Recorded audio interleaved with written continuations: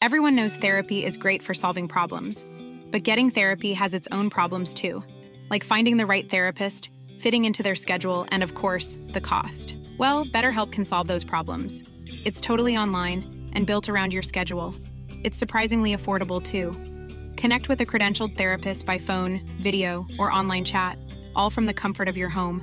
Visit BetterHelp.com to learn more and save 10% on your first month. That's BetterHelp, H-E-L-P.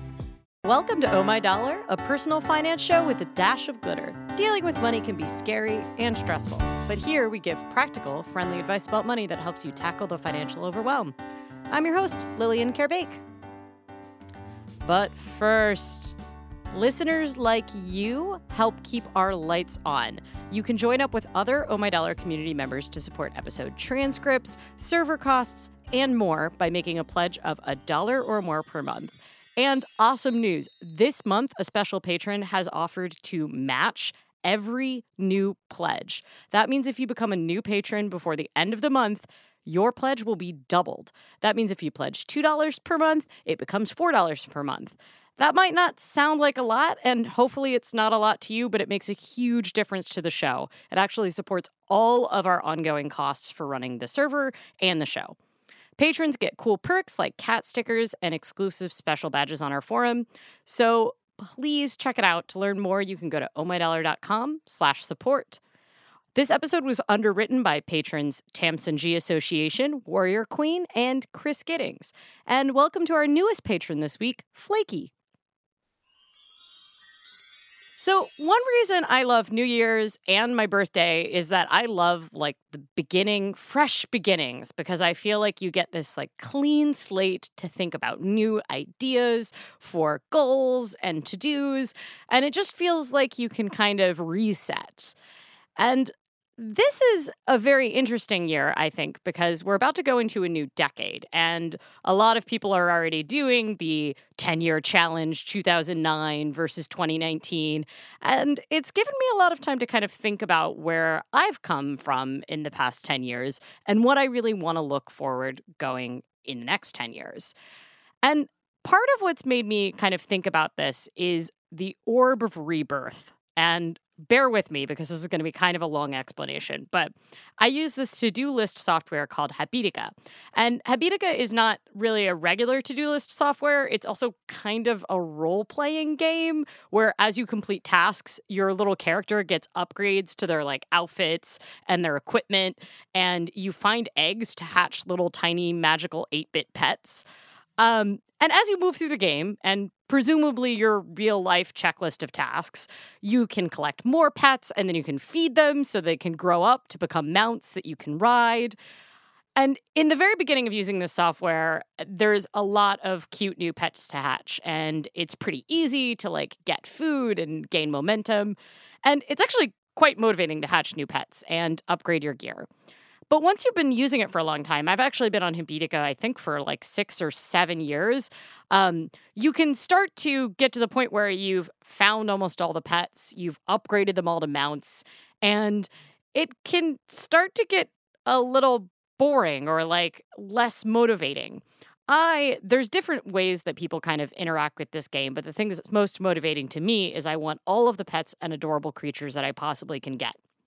And there's a special badge that you get once you have found 90 pets, which is all of the core pets, you've upgraded them to mounts, and then you've found 90 more of the pets.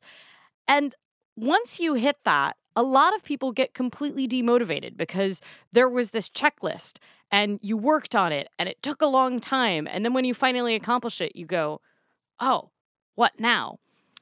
And in Habitica, the thing that you can do is called the Orb of Rebirth. And what the Orb of Rebirth does is it lets you keep all of the points because, points kind of matter. It's a game. But you can essentially get rid of all of your pets. You just set them free. And it opens up the keys to your entire stable and all of your pets and your mounts run away. And you can go out and try to find them again. And I have recently gotten to the point where I've found all of my core pets and mounts and found them again and was kind of contemplating if I wanted to open up the keys to my stable in Habitica because largely, one of the things that motivates me to check things off my task list and to keep going and to keep engaging with this to-do list software was that I get to upgrade all of these pets, and I'm working towards this very concrete goal. And I think this actually comes back around to, see, bear with me, I know we're a personal finance show and not a show about tiny little 8-bit pets. But when I am kind of thinking about if I want to do this orb of rebirth in the game, I'm also thinking about the fact that, like, we're about to have a new decade, and it's very easy to set the same New Year's resolutions and kind of go with the same financial goals that you've always done. A lot of financial goals take hugely long amounts of time. Like, obviously, saving for retirement is something you're doing your entire working career up until retirement. Paying off student loans can take 10 or even 20 years. And it's one of those things that it can get really easy to get stuck in ruts about how you think about goals with your money. And I think one of the advantages of approaching New Year's kind of like you approach the Orb of Rebirth in Habitica is that you can think of it as a total clean slate. You can get very inventive. Sometimes I do this with my budget where it's easy to just say, oh, I've always been spending this much on groceries this every month and this much on my gym and this much on my phone. And I think sometimes it can get really creative to actually wipe everything clean and then go, let's assume not a single dollar that I have has a job and it's not going anywhere. What would it look like to rebuild this from scratch? Because I think it's easy to, because progress is such a big part of financial goals, you know, checking off as you pay off new debts or watching your savings grow, it can get really easy to get focused on the progress and totally forget about the creativity of building something new. And I think this can be really helpful when you're approaching kind of creating new financial goals for yourself. So one of the best parts about Habitica, yes, I am bringing it back to this weird to-do list habit RPG that I play. But there's one really other helpful element in Habitica, which is that to get the super special magical creatures, you actually have to go on quests. And the quests are mostly you do your to-do list, you're just kind of enrolled in them, but you cannot quest by yourself. You have to actually join a party. And this party is made of other real people that are also working on their to-do lists. And one thing that I know is that when I don't do things on my to-do list, my entire party gets damaged. Everyone gets hurt on my entire party if I don't, pretty often clean out the sink of my dishes at the end of the night. Or if I don't actually send out my update to all of my patrons, then that to-do list goes red and it hurts my entire party. And I think that the party aspect is one of the hardest parts. If you are working on your finances by yourself, either you're financially separate from a partner, or you don't have a partner, and you're independent from, whatever your family of origin is, it can get really hard to feel like things matter, right? Especially in the current world we live in, it can feel very selfish to care about financial goals like progress, simply because you don't kind of have the rallying instinct that comes with these kind of longer term goals like paying off student loans, stuff that's slow to progress. And I think one of the most important things for me in working on my financial goals as someone who is working on them independently was finding community. And the goal of community with financial goals isn't necessarily that you share your financial woes with them or when you take damage, they take damage. But it turns out having other people that you feel like are supporting you as you work on something that's slow can be extremely helpful. And my finances changed dramatically for the better when I started interacting in an online community, which now for me is the Oh My Dollar online community. But when I first started interacting, it was this BB forum online for people that were fans of this early retirement blog. But not only did that community become a lot of my real life friends, originally I was entirely anonymously just keeping a journal of my progress. And what it felt like was that I had this external accountability to something that people don't tend to talk about a lot, right? It's really, as someone who makes my personal finances public every single month now, I have discovered the blowback you get when you try to say, hey, I paid off my student loans. If you post on Facebook or on Twitter about like, hey, this month I was able to save 30% or 40% of my income, people take it as bragging or as humble bragging, or they want to tell you why they can't do it. And it can be one of those things where we have so much social baggage about talking about finances built up that it can feel harder to share this in a community of people that you know in real life, because people take it as an affront to their own, where they're at with their own finances. They see it reflected back at themselves. If you are having success, or even if you're having struggles, they feel like it's whining or something like that. But if you go to find a safe place and a safe community to talk about these things, even if it's anonymous, what for me that did was that it made it a lot easier to feel like focusing on it was important and wasn't selfish. It was rather a thing that I was doing because I saw a lot of other people working on similar goals. And the accountability I found was helpful for other people. I think one of the great parts about being involved in that community early for me was that people tended to skew higher income on that online community. And I had what I felt like was a pretty high income when I started on there. I was making $30,000 a year, which was a lot more than I had made at any other point in my life. And then eventually I was making $39,000. But the average person on that forum was making more than six figures. And one of the things that I felt like I actually brought was that I was able to show what financial choices around kind of early retirement and high savings rate looks like when you were making what I was making. I think my actual first journal title on that forum was less than 40K is perfectly okay. But it also helped me completely shift my perspective because I saw what dealing with money looked like for people that came from entirely different circumstances. What it looked like when you lived in a country where you didn't have to worry about getting bankrupt, because of a medical bill. What it looked like for people that absolutely are not worried about covering their core bills, but instead everything they're doing is around tax optimization.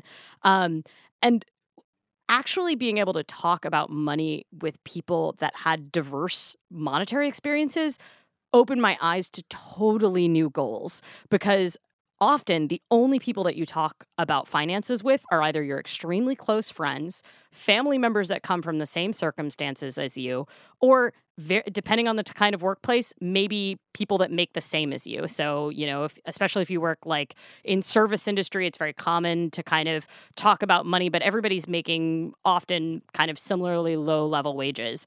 And it gets you trapped in thinking about your goals and your finances from within these really limiting contexts. And for me, the first time that I heard that you could actually save half your income, it was very eye-opening to me because I didn't know anybody like that in my real life, because I didn't know anybody who made the kind of money where I felt like that was even possible. I knew a lot of people that were extremely proud that, they managed to actually call their student loan providers and find out if and when they owed student loans. Like, that was the level of financial accomplishment that most of my peers had, let alone, or that they filed their taxes 2 years late. But then I started meeting people that, had retired in their late 30s, and it just shifted my perspective. And this is a very long way of coming around to saying, I think when you're looking at goals for the new year, there's very helpful things to look at. One is looking at building up a community of support where you can actually talk about financial goals. And, I found it very helpful in the Oh My Dollar online community. I'm not at all pressuring you to join that. But I think if you're not able to openly talk or track money with anyone in your life, it's really hard to get ahead with it, because open conversations about money, even if it's not to everybody, but to someone in your life, will help you make it feel like it's real, because honestly, for a lot of us, this is just numbers moving around on a screen, right? And then the next thing is thinking extremely creatively. So, I like to look at the new year as a time to completely reset and wipe clean. And maybe you were wildly successful at your goals in 2019 and are totally ready to enter a new decade, and you're stoked and you're just going to continue what you were working on this year and next year. But maybe you're like me, you had a bunch of goals that you made kind of steady progress on, and then quite a few that you fizzled progress on entirely. I like to look at January 1st, or really any day that you get the fire under your butt. If you're listening to this not at the end of the year, it's okay. There's nothing magical about the start of the new year. But I like to look at it as a time to completely rethink your goals. I think there's actual real value in tapping into that orb of rebirth and just using it as a magical day to say, okay, what does it look like if I completely change what I'm working on? So one thing that I did is that 2019, my goal was completely different than previous years. So previously, I really focused on my savings rate and how much I put aside for retirement.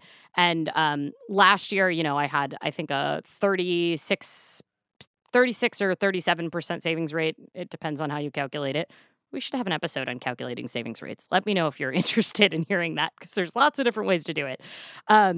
And then previous years to that, I'd had a 50% savings rate, and one year I got up to a 55% savings rate. And I'd focused so much on my savings rates and how I saved up for it. And this year, my goal was simply to come out ahead. That was my only stated financial goal this year. I wanted to focus on Oh My Dollar and not spend all of my time working other jobs to pay the bills, and distracting me from the stuff that I wanted to make for Oh My Dollar. I wanted to just make media projects. It was okay if I didn't save any money this year, so I didn't set any ambitious saving goals like years past. All I did was set my retirement savings on autopilot at $100 per month, which is not my usual goal, to be clear, much lower. But I knew I wanted to keep saving because it would lower my taxable income because it's in a traditional IRA, but I didn't want to do more than that. And I accomplished it. I did that. I came out slightly ahead. I saved slightly for retirement. My net worth pretty much didn't climb from last year other than how the market went up. So I didn't ramp up my retirement or my savings rate.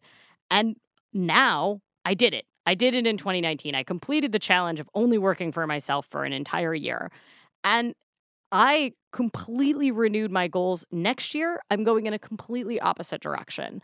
And for me, a year is a lot of time to accomplish something or test something out. I think one of the best pieces of advice I've ever heard about goal setting is a year from now, you will have wished you had started today.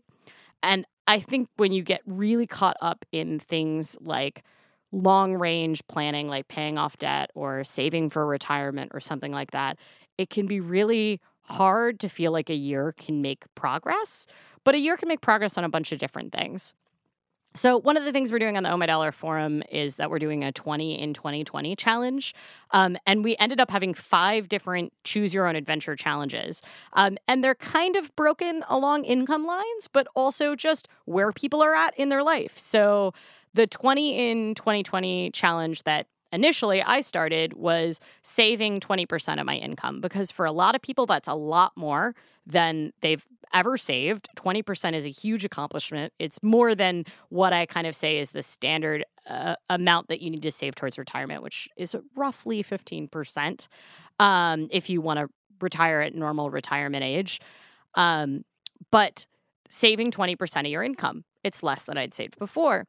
But then there's a push challenge. And that is for people either with higher incomes or people like me that are lucky enough to be in the situation where if they know how to reduce their expenses, even if they're on kind of a lower income, to really push up savings. And so the next one we have is 20 in 2020, save $20,000 challenge. And there's some people that already are automatically going to hit that because they make a lot more money than me, and that's just sort of their standard practice. And there's people like me for which that's going to be really a push. And then there is if both of those sound absolutely ridiculous and don't fit your goals this year, there is the save $20 a week challenge. And I think saving $20 a week is a great example of based on what your priorities are, it is an easy way to get yourself in the habit of savings and feel really proud of yourself. And we also have the if the 20,000 isn't hard enough for you, we have the Race to the Max challenge, which is racing to max out your retirement accounts. If they're a 401k, a super, a pension, whatever you have access to, RRSP. And last but not least, my favorite, and I think the place where you can get most creative with your financial goals, is the bingo challenge, where you actually create your own bingo board and you get a little badge every time you hit bingo. And so you have 24 goals. You can add some free spaces or repeat goals if you want.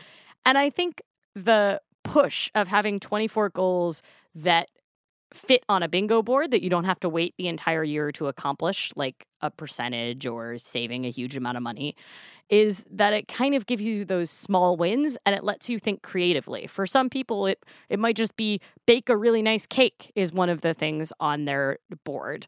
And when you're thinking about financial goals, I think it's helpful to take that orb of rebirth and go, if I was not thinking about what I've done in the past and instead just looking at my current financial situation and going for a blank slate, what is the thing that I want to focus on this year?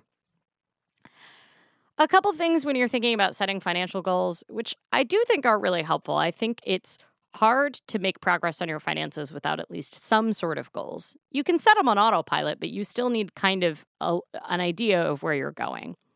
Things to think about when you're setting them. Where do you want to be when you're 80 years old? What would you like to be remembered for? That can be helpful when you're thinking about, future stability. And then what goals would help you get there? I like to think about where I can use money to solve my problems. So, sometimes spending a little bit more money can eliminate a huge source of stress in my life. Getting an extra set of towels so that I'm not rushing to try to do laundry, because for ages I only had one towel, and it turns out like it's very annoying to have to wait to take a shower to go to the laundromat and do an entire load of laundry. And buying a set of towels is not that expensive.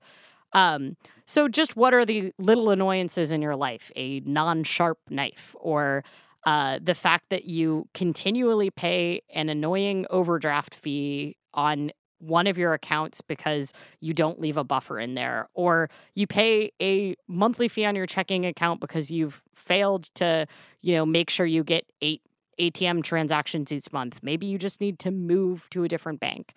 Those kind of like little things that you can do that can eliminate annoyances in your life. So this is a long and winding show about kind of setting goals, but I would like to encourage you to look at whatever the day that you're listening on this, the next time you sit around and think about your financial goals, and think about it as though you have hit the orb of rebirth. You are retaining all of the points that you have. You still have the same net worth. You still have the same debt, but you get to completely reset what you're focusing on and what you're working on. Don't just go for the status quo goals because you feel like that's the only way to accomplish the end goal. This year, one of the ways that I accomplished the end goal was by focusing on creating things that had long-lasting impact, but were going to hurt my overall savings rate. But I knew that in other years, I could ramp up my savings rate. So I'd love to hear what your big goals are for next year, or even for, whenever you hear this episode, if you hear it later. And if you're interested in participating in the 20 for 2020 challenges, you get cute stickers and also a community to support you as you work on things. You can always check them out on the Oh My Dollar forums.